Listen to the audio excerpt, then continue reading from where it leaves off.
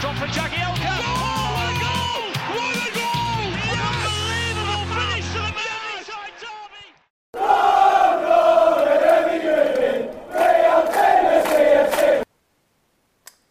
How's it going, everyone? Hope we're all keeping safe and well during the current global lockdown as it continues with, in all honesty, no end in sight. Whether you're working from home, abiding by guidelines, or, of course, if you're a key worker, especially those at the NHS working in the hospitals, I express nothing but gratitude, and I'm wishing you and your loved ones the best of health. Got a great interview for you here in the meantime. Whether you're watching or listening to this through the Carlisle podcast, which is my podcast, or Everton Newsfeed on one of their social channels. Earlier on, I had the chance to sit down and chat with the head performance specialist for the US men's national team, Steve Taschken. Now, that'll be a familiar name for most Evertonians, but for those that don't know, just a background on Steve. He was originally the head of strength and conditioning and rehabilitation for Columbus Crew from 2007 to 2009, before moving to Europe to join David Moyes' Everton as the head of sports science, where he stayed for 5 seasons. He then rejoined Columbus Crew as the high performance director, from 14 to 18, before in early 19 taking up his current responsibilities with the US men's national team, which I'm sure was an immensely proud moment for Steve. In terms of the interviews that I've done, it's certainly up there with my favourites, as me and Steve have most definitely some overlapping interests in elite human performance in sport. Steve goes into fantastic detail. He's very intelligent and articulate guy about his early days in football, making waves as a sports scientist, and all the multifaceted details of, nutrition, strength and conditioning, and whatnot, and how that evolved in America during his time there. He also goes into detail about his move to Europe, his thoughts and feelings at that time, and how the group of players at Everton made him feel welcome. Some fantastic stories and tales there. Also some interesting insight to when Roberto Martinez came in. Obviously, Steve remained at the club during the staff turnover, and many of my age would argue that's the best Everton side that we've seen.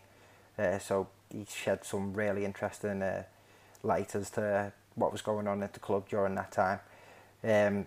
Just to round off the interview, he spoke of the US's ambitions as they now have a 6-year window before North American nations host the 2026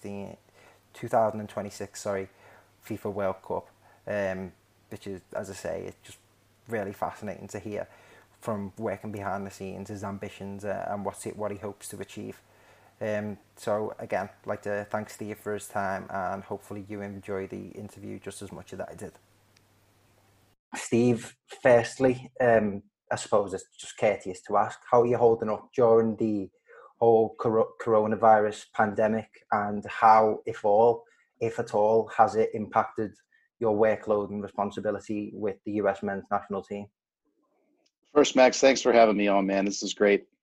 Anytime I get a chance to reconnect to a time that was really special in my career, I always take advantage of it. So I appreciate the time you've given me to pop on here. And yeah, I mean, it's we're in a blessed position. We're healthy, we're happy, and we're safe here in Columbus. It's been a very unique situation that all of us have been a part of here, and I'm sure I'm speaking to a few people who probably are fortunate like I am, and maybe some who are not. And so my heart goes out to those who aren't as fortunate, who are dealing with hardships, and the only thing we can pray for is that they can see the hope, they can see the end of the light at the end of the tunnel, and that everybody's pulling for them. But we've been in a good position here, and thankfully everybody's healthy and safe in this household, so that's been a blessing. And then, as far as the way it's affected the work, it's interesting that it, trying to step away from it for a moment and just take a view of it from 10,000 feet, it really is something super unique that I don't think we'll see again for quite some time, hopefully. But when we look back on it, we're going to understand that we were part of something very, very special in that it changed the world, not just soccer itself, but it changed the whole landscape of the way we operate day to day as a human race, which is something that, my kids will look back on and be able to say that they were a part of this. But the interesting part about club versus international, coaching is the process obviously changed, but a lot of it is very, very similar. We don't get a lot of contact with the players anyway. And in between camps, we're very much a process-driven environment. We're constantly reevaluating what we're doing, how we do it. We have more time than in the club setting to evaluate who the opponent is and how we're going to play against the opponent. And a lot of the period between camps is very much spent idle like this, looking at process, planning, strategizing, communicating, whether it be with clubs, whether it be with players, whether it be with coaches. We spend a lot of time on the phone connecting, staying connected, and establishing relationships and strengthening relationships. And really during this period, we've just had the opportunity to do that, on another level. We've got time. And during that time, you start to stay within a rhythm of the things that have kept you successful up to this point. But then you also have the opportunity to take on projects that you normally had to put on the back burner. And at this point, that's what we've been able to do as a department. We've been able to really go through what we do with a fine-tooth comb. How do we travel? When do we travel? When are the best times to move from one city to the next when you're dealing with an international window where you're playing Friday and then Tuesday, or Friday, Wednesday, Thursday, Monday, whatever it might be. But you start to paint these scenarios and you start to look at, this is how we handled it in this one window. How did we like it? And we write down our pros and cons, and then we start to fine tune what that process is. And then we go to our manager and we just say, listen, in these scenarios, this is our gold standard. This is the way we should do it. And that's not just with travel, but it's also with how we acclimate the players to camp when they arrive on the first day of camp. How do we get them ready as quickly as possible to train Monday when these guys have had such a different fixture schedule and have traveled from different areas of the world? And then, how do we do food? How do we do everything? We have the time now to actually evaluate those things. What types of information do we provide for the clubs? What type of information do we want from the clubs? You refine it all, and that's what this time has given us. But it definitely hasn't impacted us as much as it's impacted the club setting. The club setting has been rocked, and that's been a very interesting process to watch from afar and to be a part of as kind of a sounding board more than anything else, as we fulfill our role in this position as more of a support mechanism for the players, supporting the clubs, supporting the individual needs. But they're dealing with something unprecedented. So it's been much different in that setting than ours. But we've definitely been affected. We don't get a lot of time with our feet on the grass anyway. And now it's, you miss one or two camps, you could be talking about 3/4 of a year where as a performance coach in this setting, you don't get to coach at all. That's what we're looking at now. And if things go the way they are, and who knows what will happen with the September window, you've got leagues that will probably be starting their 2020-21 season somewhere around the beginning of September. Will FIFA and the major leagues around the world agree to allow that September window to take place? Will every country in the world be clear of this pandemic to where, we'll actually have the opportunity to travel to these places when the September window opens up? So there's a lot of things that are up in the air. It's very interesting to see how this global community is going to have to actually meet a lot of standards before we start playing football again. Definitely. And I suppose it's fantastic in the sense that you have the luxury of time now to do such experiments with your responsibilities. And I just thought I'd ask, before moving on to yourself and your own story, given your wealth of experience within elite human performance, as it were, what recommendations would you have to people during this sort of unprecedented time.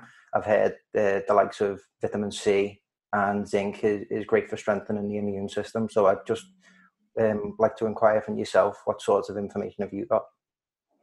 It's some of the things that are out there are very, very inconsistent. And I think with our efforts to want to help, with our efforts to want to rid ourselves of this particular condition as quickly as possible, a lot of times we're grasping at the first thing that we hear through the grapevine, and we start to drive towards it as if it was, scientific fact that we can hang our hat on. And we got to be very, very careful about that. At the moment, what we know is what you've heard, that you have to socially distance, that you have to make sure you're in a mindset of cleaning and washing and staying sterile as you navigate your way through life at the moment.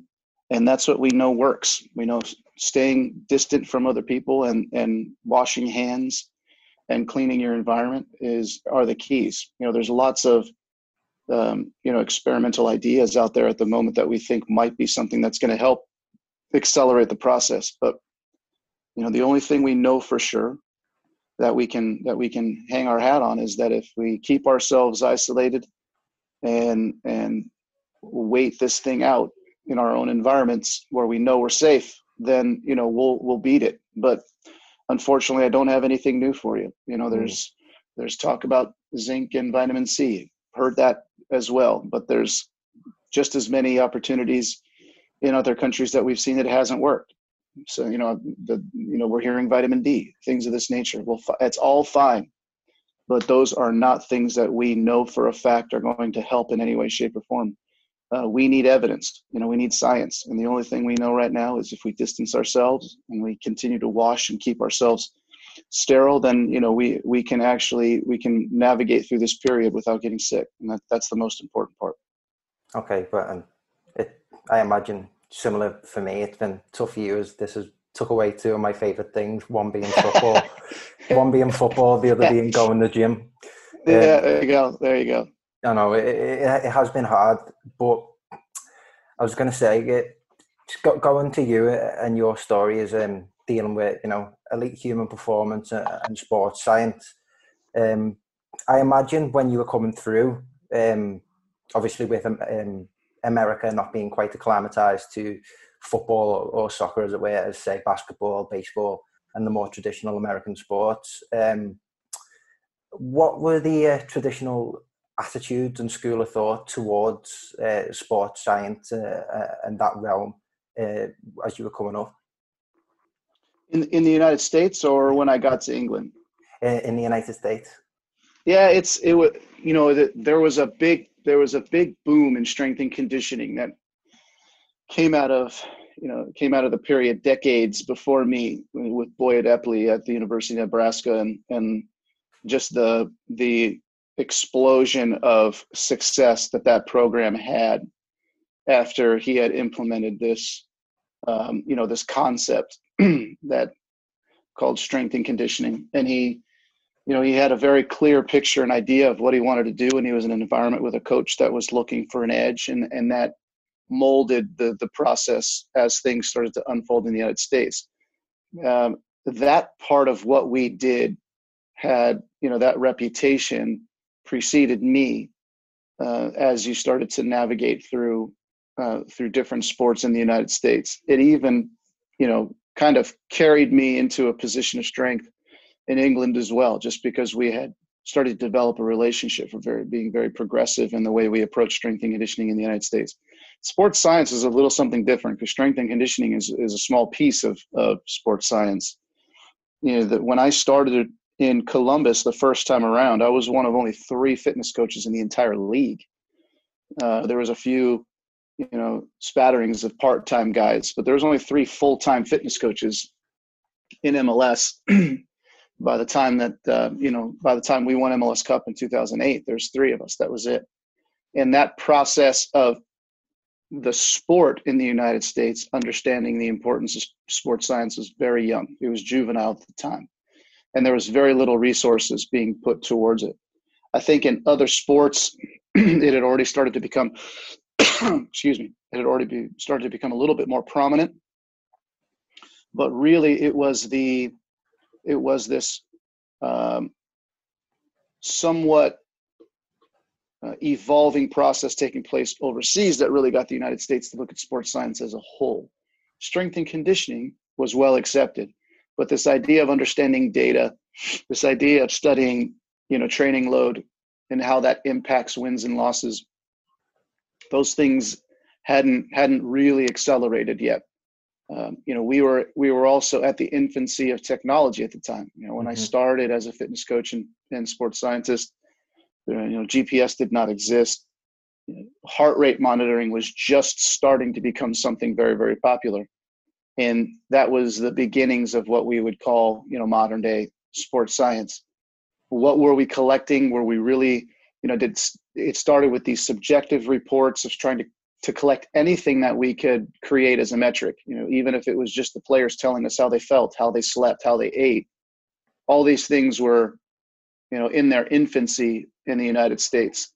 And I think the platform that I was provided in Columbus was a clean slate. So at least it allowed me to try anything I wanted that existed that I could think of.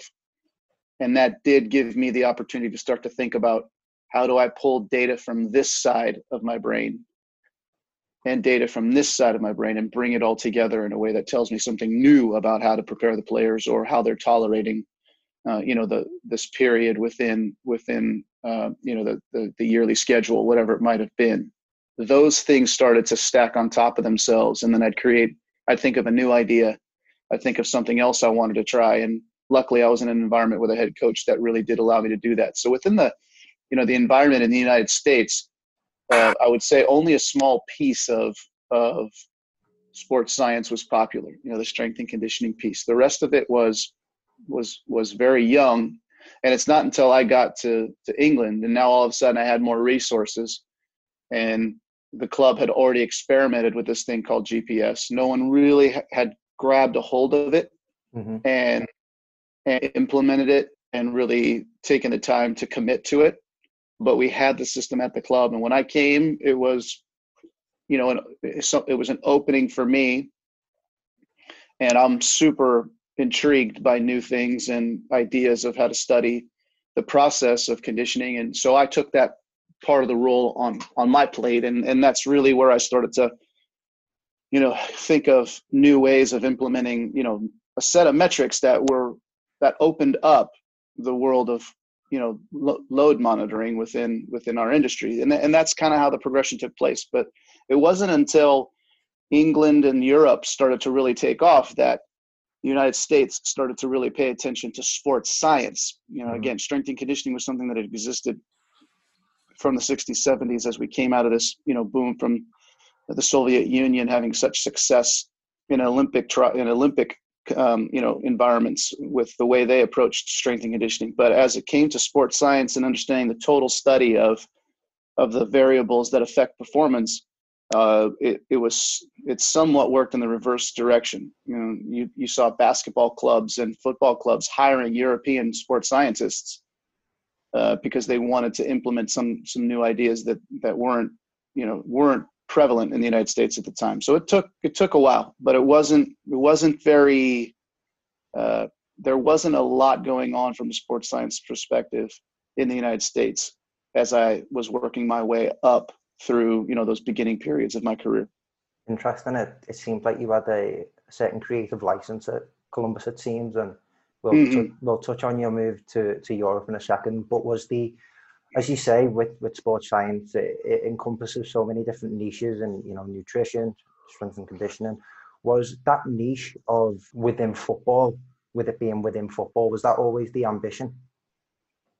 I mean, that's a sport I played as I grew up. So it was definitely I directed a lot of my attention towards football for sure. There was a period in my career where I had my own facility in the private sector, and we trained athletes from all sports within that facility. But, I gravitated towards soccer naturally just because of my own participation in the sport coming up through younger years and into college. But that was more of the reason why it became such a focal point of my career.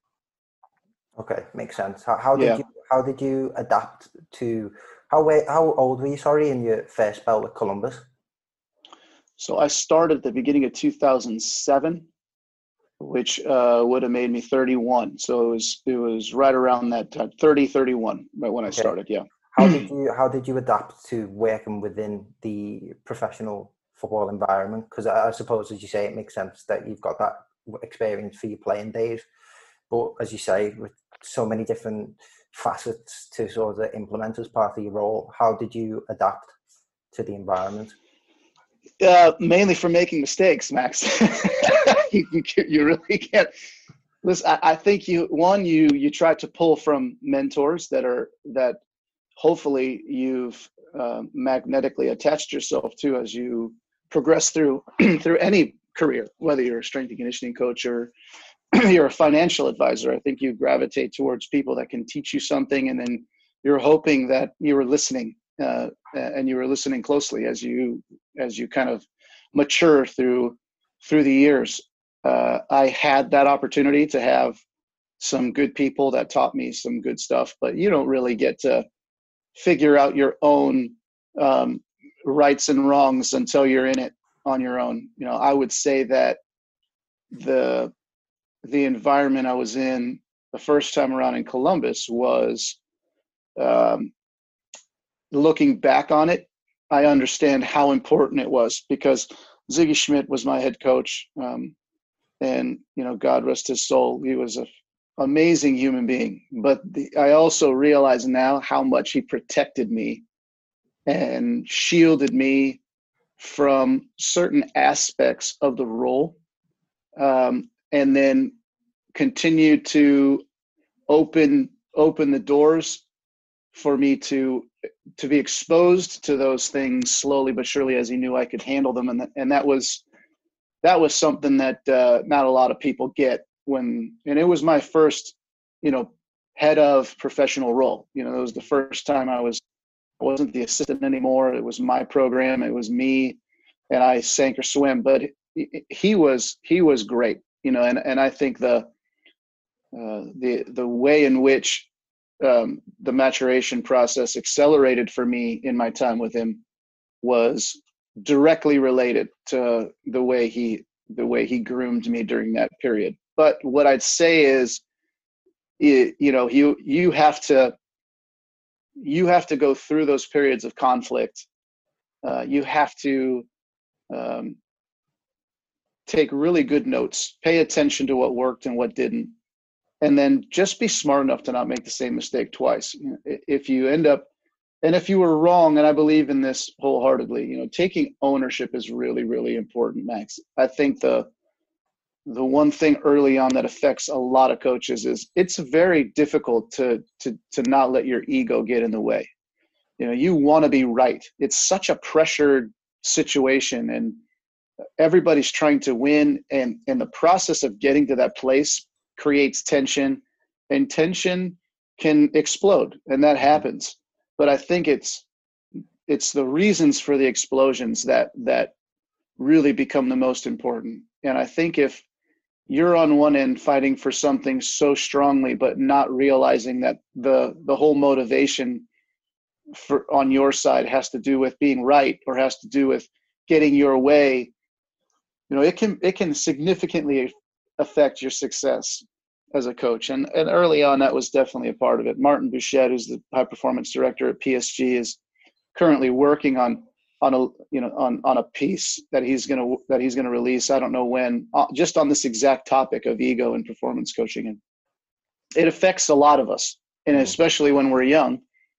And in this particular case, I'd say that was probably the biggest maturation process, was being a That's little bit more present, a little bit more mindful, thoughtful, understanding circumstance comes, good or bad, that ego can't have any influence on how you handle those situations, good or bad. And slowly but surely, it never stops. I'm maturing now, and you continue to be faced with new situations. You're hoping that most of those situations are something that you've had before, and you can you can navigate your way through successfully. But the truth is, you're going to be faced with something new your whole life. Enter the coronavirus, right? You can't be prepared for something like that. But all you can do is learn while you're going through it, and then be prepared for, hopefully, we don't ever want it to happen again, but if it does, we'll obviously be more prepared. And I think that was part of the process in Columbus the first time around. Was almost everything was new, and you're being exposed to it constantly. And that really allows you to mold your way through your career. And as you approach mastery, and you need to be exposed to these stressors that allow you to become better. And then as you continue through your career, now you're looking back on past experience, and it's helping you handle the things that are in front of you. So I would say that was probably the biggest process for me, was just maturing as a coach and understanding how to deal with success and failure in a more mature way. Very wise words, and I find it particularly interesting as had it not been for this coronavirus outbreak, I was meant to be spending my summer with a USL club and going to several spots over North America. So it's really, it's interesting to hear that from yourself in terms of just biding your time and learning from experiences. Yeah. And I'm sure for yourself in your individual past, there were no bigger opportunities than moving to Europe. Now, you take me back to that headspace of, obviously you're at Columbus Crew, and the opportunity comes calling to work with a Premier League club under the management of David Moyes, who had built a phenomenal reputation whilst in charge of Everton Football Club. Just what were your thoughts and feelings ahead of moving to Europe? And as you say now, looking back on it, what were your major takeaways? Were there any sort of major paradigm shifts in your school of thought? Yeah, it was a very unique, somewhat unexpected opportunity. We had spent 2 preseasons in a row with Columbus Crew in England, and on both occasions we had spent a period of time at Finch Farm. The first year we came to Finch Farm because we played a friendly against the reserves here, and it was a decent group of players that we played against. And I know that Lee Carsley was in that game, and Victor Anichibi was in that game. And so it was an interesting side. It was a mixed side. I think they had just come home from a Europa League match, and there was a group of guys that needed a match. And the timing was perfect. And we got a chance to spend the day, and that was my first time to meet most of the staff from the performance and medical side. And then the following year, when we came out, we actually set up camp there for a week, and we trained there for a week. We played a couple of games there, and that process, the second time around, gave me again another exposure to the staff, and we were able to get to know each other just a little bit better that second time around. And previous to me coming across, David Moyes had entered into a contract with an American company called Athletes Performance to provide all the strength and conditioning for the club. And the first practitioner from Athletes Performance to take the contract was, for one reason or another, wasn't going to be coming back. And it was right at that period in transition that we were spending our second preseason there.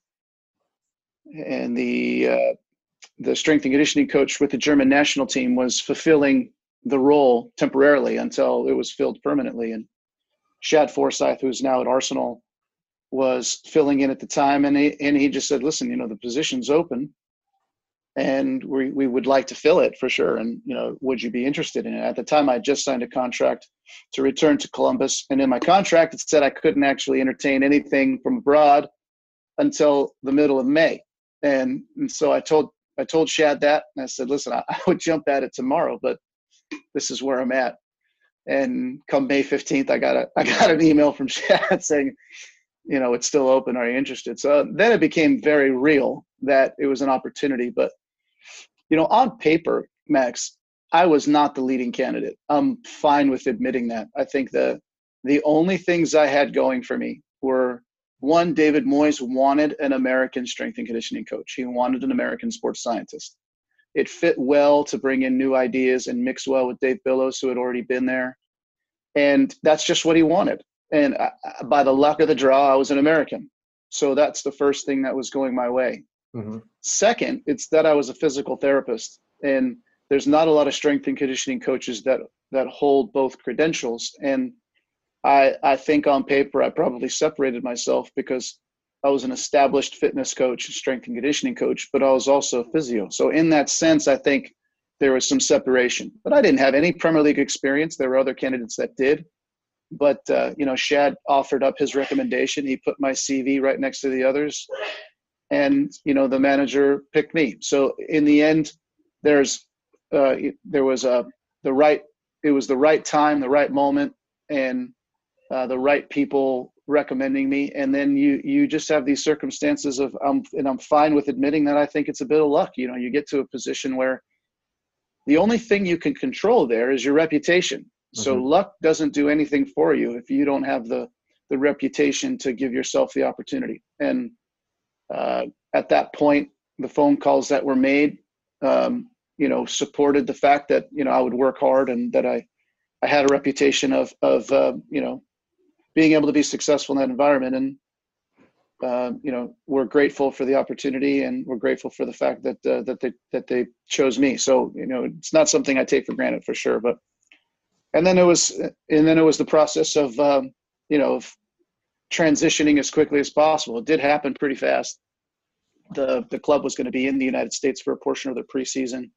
Yeah, we had a couple of preseasons in the States, didn't we? Yeah, and at the time, the club was already in Seattle, and so we quickly transitioned to in my head, I had to wrap my head around what this meant. And in the end, you just pack a bag and you go. And so I ended up in Seattle, maybe 4 or 5 days later, and at that point, you just try to acclimate as quickly as possible. It's a bit of a whirlwind. And the manager was good. He knew it would be a transition process for me. I wasn't immediately asked to be hands-on with a ton of stuff that first week. I just tried to meet as many people as I could, mm-hmm. make relationships, understand the players, get as close to the people I'd be working with as possible. And then just, every day was a new adventure, and you just let it evolve as it goes. And then over time, the paradigm shift, it was dramatic, Max. I mean, in that environment, you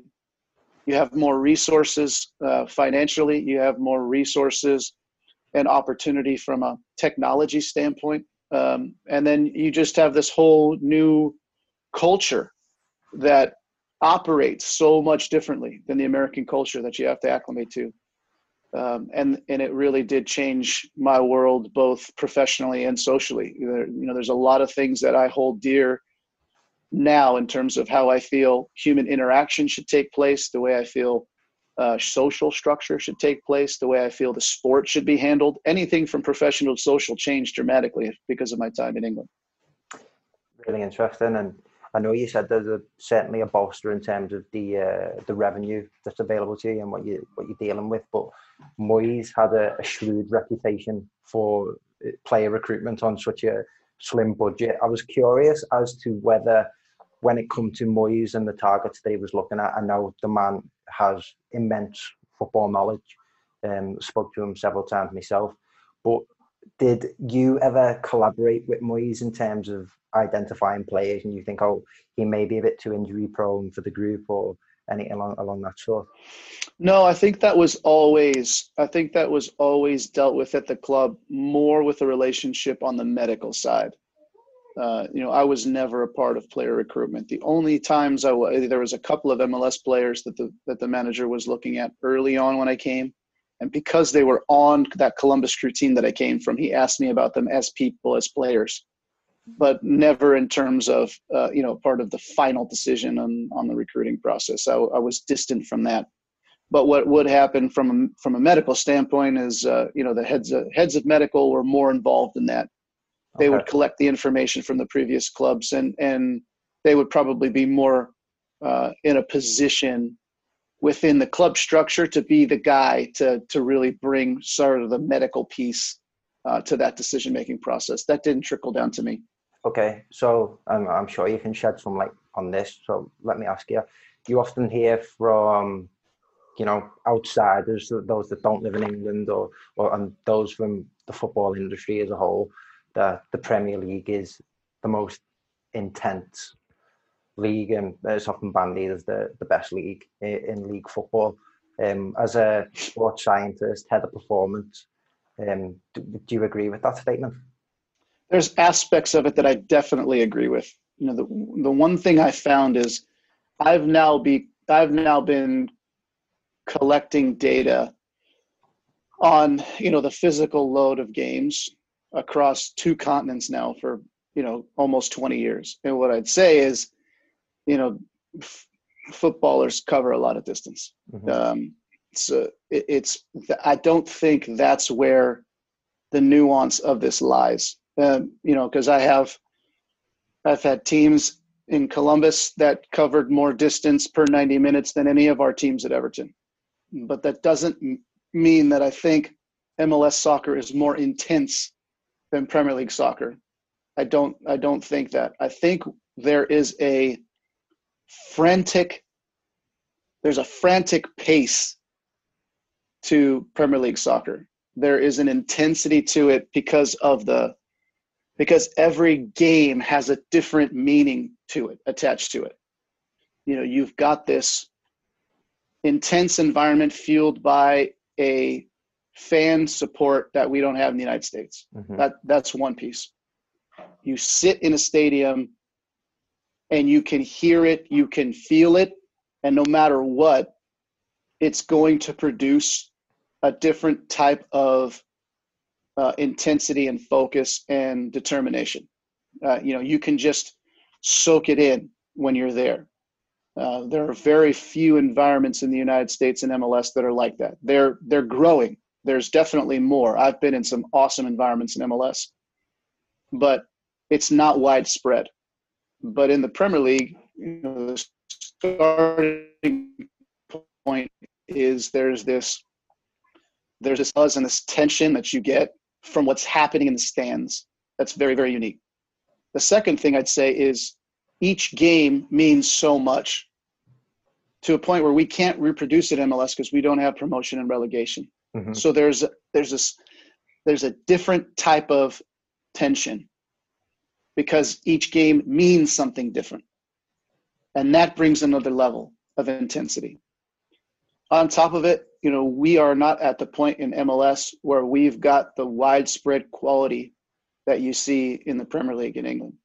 And in order to defend quality, you need intensity and you need this level of collective sharpness. You need this football intuition and everything about how you approach even one-on-one situations or team-based defending or team-based situations requires this level of attention because the individual quality can beat you at any moment. So everything becomes more focused and concentrated. That's what I think separates, the Premier League from MLS. Physically, I've seen guys run in MLS. I've seen teams that cover an incredible distance. A lot of times teams will be compared to those Jurgen Klopp Dortmund teams that he had, which, there's statistics on what they would cover in the Champions League. That's, very well documented at this point. I've seen MLS teams surpass that.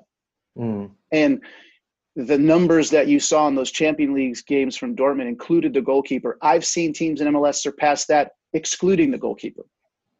So there is a lot of physical capability and capacity in MLS, but that's not what I think people see when they talk about the Premier League being more intense than any other league in the world. And I'll make this conversation exclusive to the MLS Premier League comparison because that's the only one I can really tangibly, give you information about.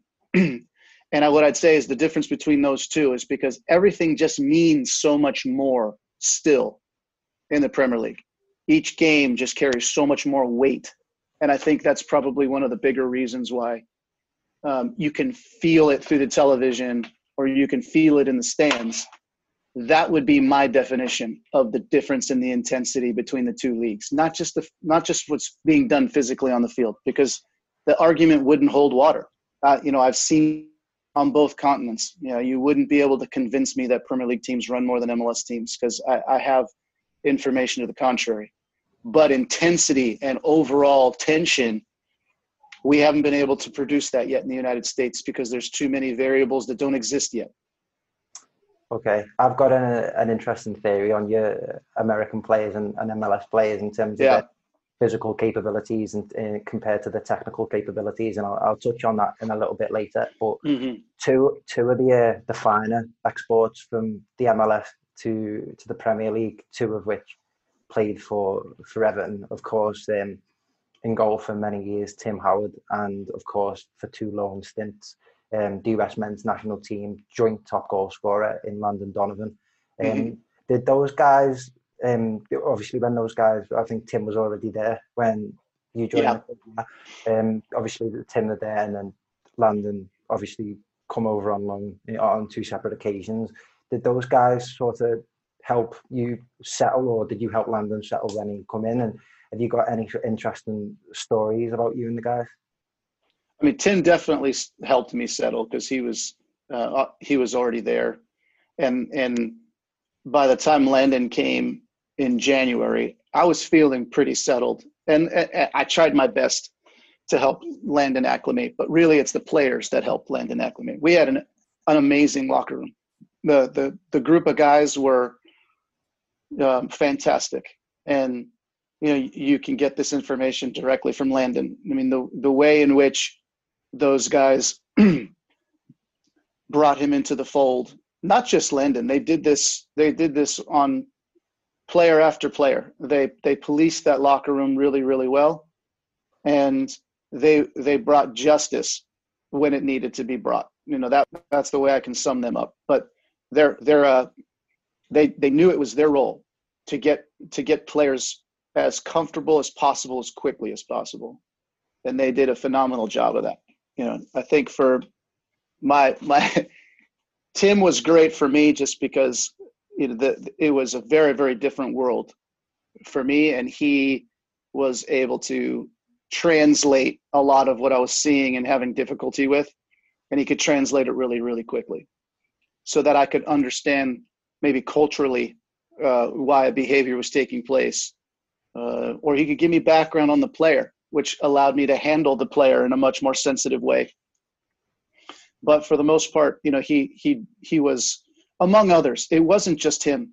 I'll tell you that now, Max. I mean, Leon Osman was a fantastic guy in terms of settling me down. Leighton Baines, fantastic. Phil Jagielka, fantastic. Phil Neville. They all seem to have this. It was almost like they made it their responsibility to give people information about what the club was, almost like they knew it was their job. And then other staff members, Jimmy Comer, one of the massage therapists at the club, did the same thing for me. Jimmy Martin, Kitman. He is the heartbeat of that club, always has been, at least while I was there. And that, Jimmy Martin was like my dad. He made sure that if I was doing anything wrong, I was punished for it as quickly as possible. And the one thing I remember that stood out was, on when you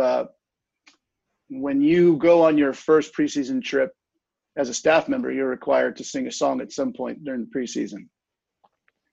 And we were in Canada at the time, and I forget where. I think we had just finished a game against River Plate in Edmonton, and we were having dinner, and Tim Cahill came to me and said, "Are you all right to sing tonight?" And of course your answer is going to be yes. It took me completely by surprise. I had the most wonderful steak in front of me. I didn't eat a bite of it because my stomach started turning immediately. And you have to pick a song and you got to sing. And so I I'm not afraid of being in front of people. So it wasn't too big of a deal, but you're still going to be singing in front of people you don't know. So I chose Stevie Wonder song. I was going to sing Superstition. And I got up in front of the group, and before I got up, Tim goes, "Hey guys, I just want you to know, Steve said he's going to steal the show," which I never said. But then it gets the whole group a little bit more amped, and now they're just giving me a little bit more shtick than they would have if Tim hadn't made the comment. And it got the room a little bit lively. And then I sang my piece, and I got through it. I was happy with it. The room was happy with it. And then later, as I was walking by, Tim offered a little fist bump, and it was within the first 2 weeks of me being with the team. But he did that for a reason. Even if I bombed, Max, even if I was absolutely terrible, it didn't matter at that point. What Tim did by saying that to the group, he knew that whether it was because whether they hammered me because I was terrible, or whether they applauded me because I was fantastic, he knew what he said at that moment was going to help me acclimate to the group. And it did. And you go through those processes on preseason together, and usually there's a lot of bonding that takes place on those preseason trips. And he did that on several occasions. When it came to trying to implement new ideas at the club, he was always a supporter. And he knew that if he led by example, that it would make my job a lot easier, and he always did that. So, and I was always super appreciative of that. Excellent, great song choice, by the way. Yeah. But yeah, as you're saying, that group of players just had an absolutely tremendous chemistry and team spirit. You fast forward now to 2013. Obviously, Manchester United come calling for David Moyes, and Roberto Martinez is appointed Everton manager. To your credit, a turnover of staff occurs and you maintain your position, which right. I think is entirely to your credit. Any thoughts and feelings towards that moment of Roberto Martinez coming in and the departure of David Moyes? Because I know they're very much two different playing ideologies. Yeah, I mean, there's a lot of feelings here, good and bad, Max, to be honest. I remember during that summer, I was back in the United States, and, I wasn't the senior member of staff in that area. So I was comfortable with the fact that my time at Everton might come to an end. Who knows when coaching changeovers take place like that. And I had known of Richard Evans, who worked with Roberto for a very long time. I had never met him personally, but I knew of him. And, I knew the role he was going to be taking. There could be no need for me anymore. And gradually, I just, started to hear more information as we worked our way through the summer. And then I got a call that I was staying. And obviously I was ecstatic, but it also meant that, Dave Billows was leaving. And I think the transition that took place afterwards, Max, was something that I still look back on because it's a sad time for me. There's a lot of people that left that were close to us, either because they left with David Moyes or because they were let go. And Dave Billows was one of them. And the unfortunate part of the whole process, Max, is that, Dave and I still aren't on speaking terms. And that's it's a disappointing process in this. And, Dave was a very close friend of mine while we were there.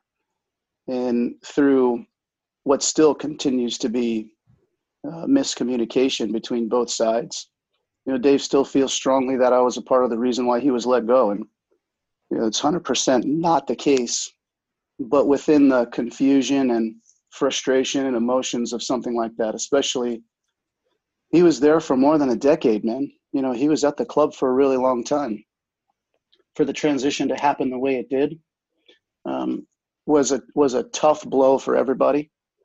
But in the position that I was in, I just feel like there's mistakes that I made as well in the whole process of transition, Max. But for it to be interpreted the way it was interpreted, and to lose somebody like him the way I lost him, not just as a practitioner within the club, but now as a friend, it was a difficult process. It still is. And my hope is that, we can continue to chip away at this process and continue to be on speaking terms again. But, he was a great guy to work with day in, day out. He really did provide so much for me as an individual, both as a friend, as a, and as a work colleague. We really did for 4 years have a very solid process in place, the way we operated together. And I think, and I pray that, as this unfolds, that we'll have more and more opportunities to speak together and communicate what it was that really took place, and take ownership of the things we did wrong, and then hopefully, move on in a way where we continue to have a relationship like we did in the past. So that's a big regret, man. It was a tough time for me, because, I want to be happy for my family, because, anytime you think there's a chance you're going to lose your job and you don't, there's a bit of satisfaction and enjoyment for the fact that, you can breathe easy, and, that part of your worry and concern is gone. It's in the past. You want to try to focus your attention on this new era within the club. Obviously I say that because of the amount of success David Moyes had and the impact that he had on the club. It was really a very new page, that the club was entering into, and you want to be excited about it. And you have these feelings of newness and excitement, while at the same time, you're juggling these feelings of regret and disappointment, because people that you care about have moved on. And in this particular case, not only moved on, but, there's some scars left behind because of it.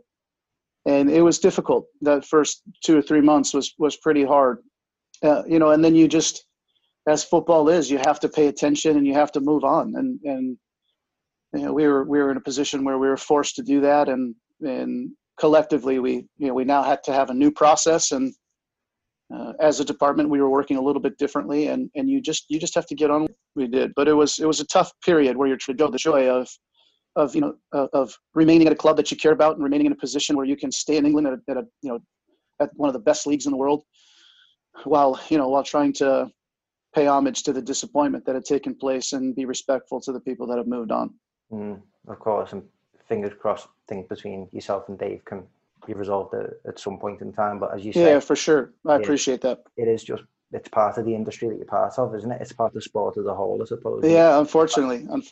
Part of the backroom staff. Now, right. as you rightly said, that summer, that 2013, 2014 was, very much a new era for the club.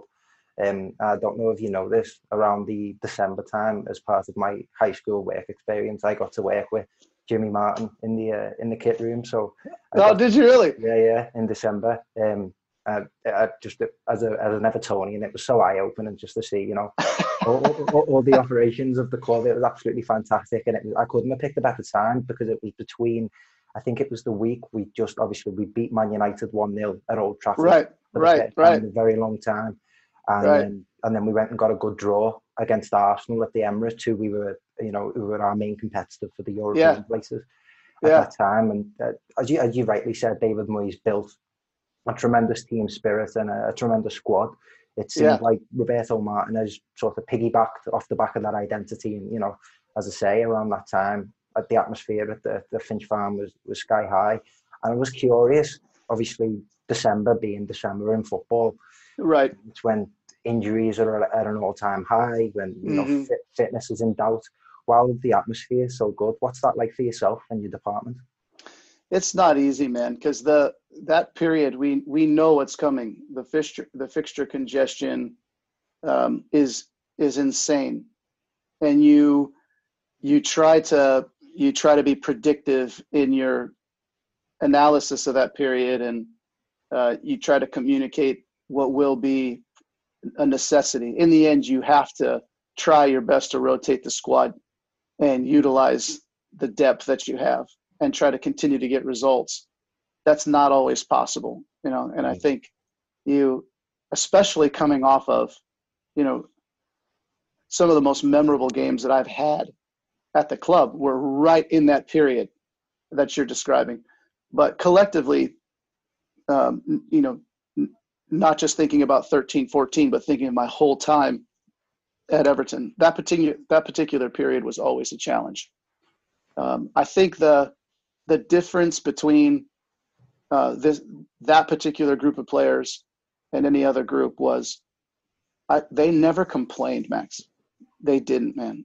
You know, whether it was the fixture congestion that the Premier League puts on us, whether it was the way in which we always seem to have to travel on Christmas.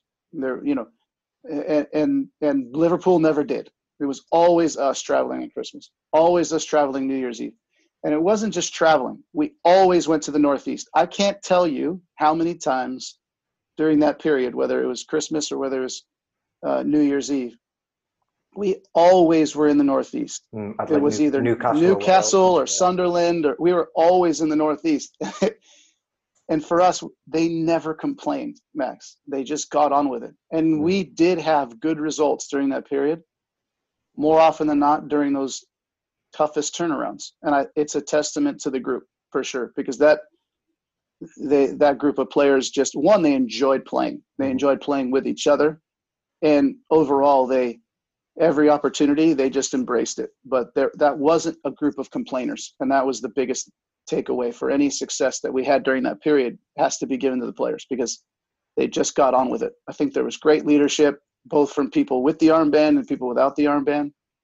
And there was always a spine of players that you could attach yourself to. If you were feeling a little low on energy, there was always somebody that could pull you forward. If you were, you know, feeling emotional, if you were feeling like you just couldn't get yourself up for a game, you know, there was somebody that could take care of you in that moment and get you to a place where you could perform, because they just understood each other really, really well. But those periods were difficult for sports scientists, because it's where the need to have results meets the reality that, you know, human physiology can't be beat. You know, Mother Nature's undefeated. So at what point how do you balance the need for results and the inevitable nature of human physiology? It's, you know, it's difficult. And at that point, you always have conflict.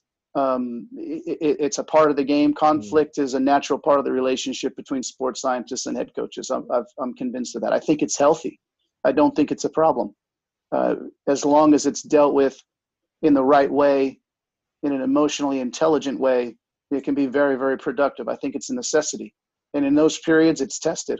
It's definitely tested to the max. But it's a part of the role, I think, in general, not just in the Premier League, but anywhere in the world when there's fixture congestion and we're starting to look at the reality of how to you know, maneuver our way through periods like that. You're going to end up having to have conversations that are uncomfortable, but that's a natural part of it. Yeah.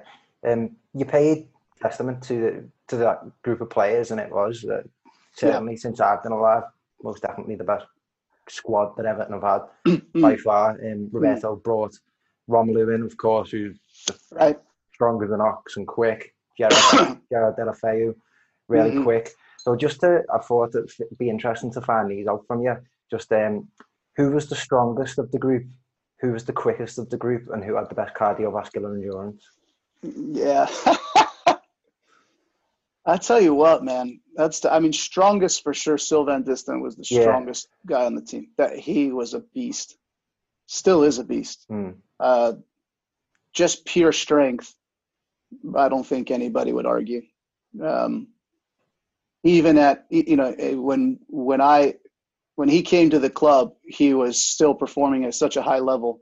By the time I was leaving the club, he was getting up in age, but you still couldn't beat him for pace. And if you could beat him for pace, he would just put that big arm out there like a clothesline, and you just couldn't get past it. You know, I really enjoyed my time with Sylvain. He is one of my favorite players that I've ever worked with. And he was incredible. He was a joy to work with. So I'd say for sure he was the strongest guy I'd ever seen. Man, we had some cardiovascular fit guys. That's a tough one. That's a tough one to rate. Leon was an aerobic animal. Steven Pienaar was an aerobic animal. Leighton Baines was an aerobic animal. We had very aerobically fit players. That's a tough one to answer. Most aerobically fit is a tie. I think there's several guys that could fall into that category for sure. Quickest in all of our testing, and I'll make this very, very sports science and boring. Leighton Baines was the most agile guy we had on the team based on the numbers. This is probably the easiest way to describe this. Deulofeu was the fastest guy I'd ever seen in my life, with the ball and without the ball. He was explosive as far as that group of players that we had. He was incredibly quick. And we had some athletes. We had some great athletes on the team. But strongest, I'd say Sylvan. Aerobic capacity, that's a tough one. Leon's got to be in that category. Leon, Steven, Leighton. And then Leighton was obviously the quickest player we had, just based on the numbers. Excellent. That's interesting to find out. Yeah. Now, just to sort of finish off on your time at Everton, I'm sure, I remember after you left, I'm sure we sort of spiked in terms of soft tissue injuries and things like that. But just overall reflecting and looking back on it, how did you find your time at Everton, the city of Liverpool, the people? Have you got any particular favourite memories? Well, my favorite, hands down, is that my daughter was born in Liverpool. So there's no way for us to get around the fact that it will be a pivotal part of our life forever. I don't think I've lived in a lot of different cities, and there is not a single city that's impacted us more than our time in Liverpool. You know, the friends we made, the way it changed our outlook on what's important to us was just not one. That was a process of just being in England in general, but also heavily influenced by the city of Liverpool. The memories we have there, we can't seem to get away from repeating them almost every day. We're constantly, something happened in our life in that 5-year period that we were there. It pops up in a story. It'll pop up in a joke. It'll pop up in a song. No matter what we do, every time I look in my daughter's face, I'll see the city, and that's the nature of it. I have videos of her when she was younger, and she had the most amazing accent just from being an American kid born in Liverpool. And that'll be the most impactful memory, in something that, just based on looking at her every day, I'll remember the city every day. And I really do. She appreciates it as well. She says that to her friends all the time. I was born in Liverpool. She's very proud of it. But that'll be the most impactful memory. But our time there, was unprecedented in terms of where we were at as a young couple. We hadn't been married long. We got to experience a really cool adventure, and see a completely different area of the world, and take in a different culture at a time when it really was going to have a powerful impact on us as young kids, as young people. And, that was a very cool part of the city. And then, what changes and makes any experience fantastic is people. That's it. It's the human interaction that does it. And the people that I personally met through my time working at the club, I can't even describe how unique each and every single one of those individuals was. To have the opportunity to be with them day in, day out, and just enjoy that human interaction is something that I missed a lot. They were such a unique culture of people. The people of Liverpool are really genuine. They're fantastic, loving people. And the people at the club were no different. I still, whether it be through text message or WhatsApp or phone calls, whatever it might be, I'm connected to people from the club, daily. And that's just the nature of how connected we can be to people now through technology. But I'll never forget the time there, or the people that we met there, because that was the most impactful part of it. And then the players were The players gave me some of the coolest memories I'll ever have. You talked about Old Trafford. There's more than one memory at Old Trafford. We've got, the 4-4 draw at Old Trafford was an amazing game. And I got to sit back and the players just gave us a gift. They gave us a wonderful gift to be able to see that and experience it. And then Brian Oviedo scoring in the latter stages of that particular match and winning at Old Trafford was fantastic. And I remember the 2-2 draw at home to Tottenham was an amazing game. Seamus Coleman becomes a household name in that game. And that was a wonderful experience.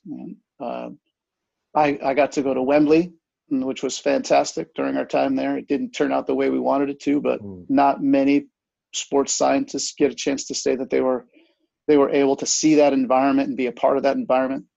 And I really enjoyed it. I saw some amazing cities in the Europa League. We got to travel and see some places I would never see if I wasn't in that environment.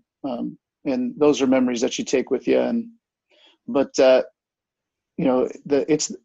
the thing I'll cherish most is being able to still continue to be in touch with the people that I met there. It was an amazing club and some amazing people. Great. It's fantastic that you've got such fond memories, and I'm sure the people at the club have got the same about you.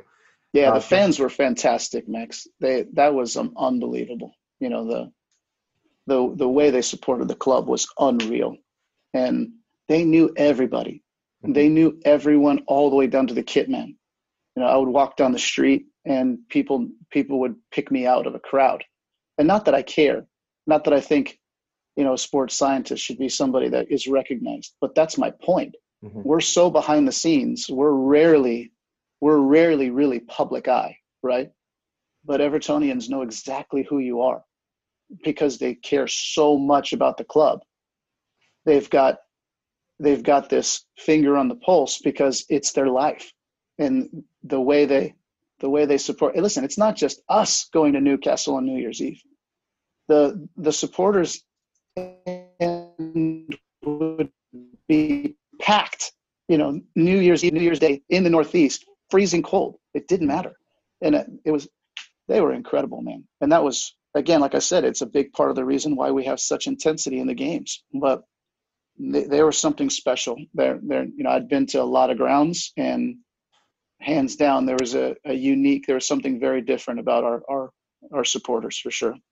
Definitely. I'd second that. Do you still keep your eye on results as of late? Yeah, for sure. Yeah. For sure. What a transition the club has gone through since, huh? It's been interesting to watch from afar, but you have to be excited about a manager like Carlo Ancelotti. So I'm really looking forward to seeing how this transitions over the next few years. But it's been exciting, man. It's ups and downs, and I'm starting to get the feeling of what it's like to be a supporter now.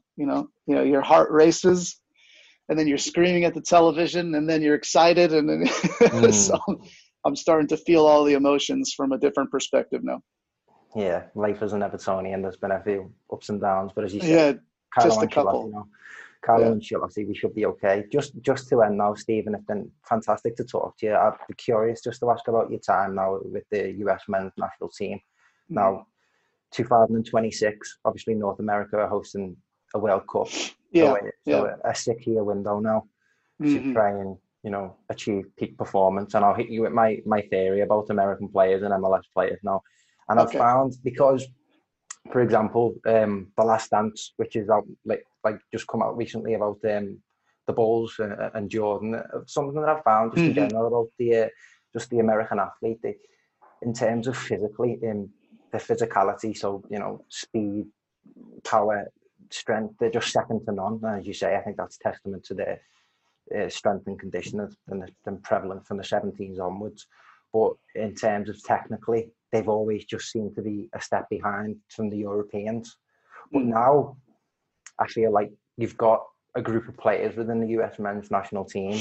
You look at Tyler Adams, Weston McKennie, Pulisic, Anthony Robertson as well, of course, who's obviously come through Everton. A lot of those lads have jumped and gone to Europe, in particular Germany first. So I was just wondering what your just what your aims and ambitions are within this 6-year period with those group of players.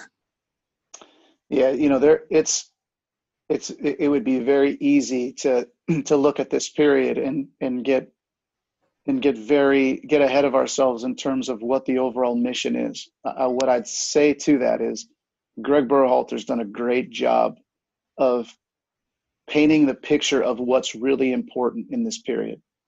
Our mission as the U.S. men's national team is to change the way the world views American soccer. And if you think of that as a mission and you really attach yourself to the motivations that come with it, it becomes even bigger than winning a World Cup. I think there is an opportunity within the United States to do something great, man. I've seen it now firsthand as you start to really dive into how interesting our player pool is getting. And I think it would actually derail us to think of 2026 as this pivotal moment where all our success or failures is going to come down to one tournament. I don't think that's the case. I think that's really short-sighted. Instead, it's a much bigger goal. It's a goal that actually accentuates a bit of the chip on our shoulder. I think it looks at it from a perspective of respect that the players deserve, that they're not getting. And that's why I like the mission. I would much rather change the way the world views American soccer at this point in our development as a group, as we continue to mold the identity that we started molding in 2019. That process to me is the one that I'm most excited about. I can get more motivated. I can harness more energy from the thought of changing the way the world views us than thinking about what it's going to take over the next 6 years to win a World Cup. Overall, the process that we're seeing from the whole group is really exciting. We've got not just the players you mentioned, but we've got some young players that are starting to do some really cool things. Giovanni Reyna at Dortmund is really starting to mature as a player. But we've also had players in camp that not a lot of people have heard of. Ulysses Giannis is a kid that's at Wolfsburg right now, who in the last 6 months has gone from unheard of under 19 to signing a professional contract with Wolfsburg. We had him in camp in January, and we could see talent right away. But he's a young kid. I think overall there's a process taking place that is starting to move us in a direction where when you focus on our mission and then you view what's happening in U.S. soccer through the lenses of that mission, you can start to get really, really excited. And right now, that's what I see. I could give you a list of young players that we've seen so far that most people haven't heard of. And they're going to be very good players if we continue to support them the right way. If their career path, lands them at the right club with the right head coach, with the right people, so that maturation continues. We're really dealing with an opportunity to meet our mission. And that's all we care about, man. As a group, staff and players, we're galvanized around one mission. And it's not to win the World Cup. Like I said, I think it's short-sighted. I think instead it's about, putting those players in a position to make a statement globally. And I think that's where our head's at. It's that one mission of changing the way the world views us. Excellent. I wish you the very best of luck with the project, and as someone who has a keen interest in US soccer, and I hope to work in it one day. So as I say, I wish you all the best. And again, thank you very much for your time. It's been an absolute pleasure to talk, Steve. I appreciate it, Max. Take care, man. And if you see anybody that I know, you let them know that I miss them, and you let them know I'm wishing them the best. Will do.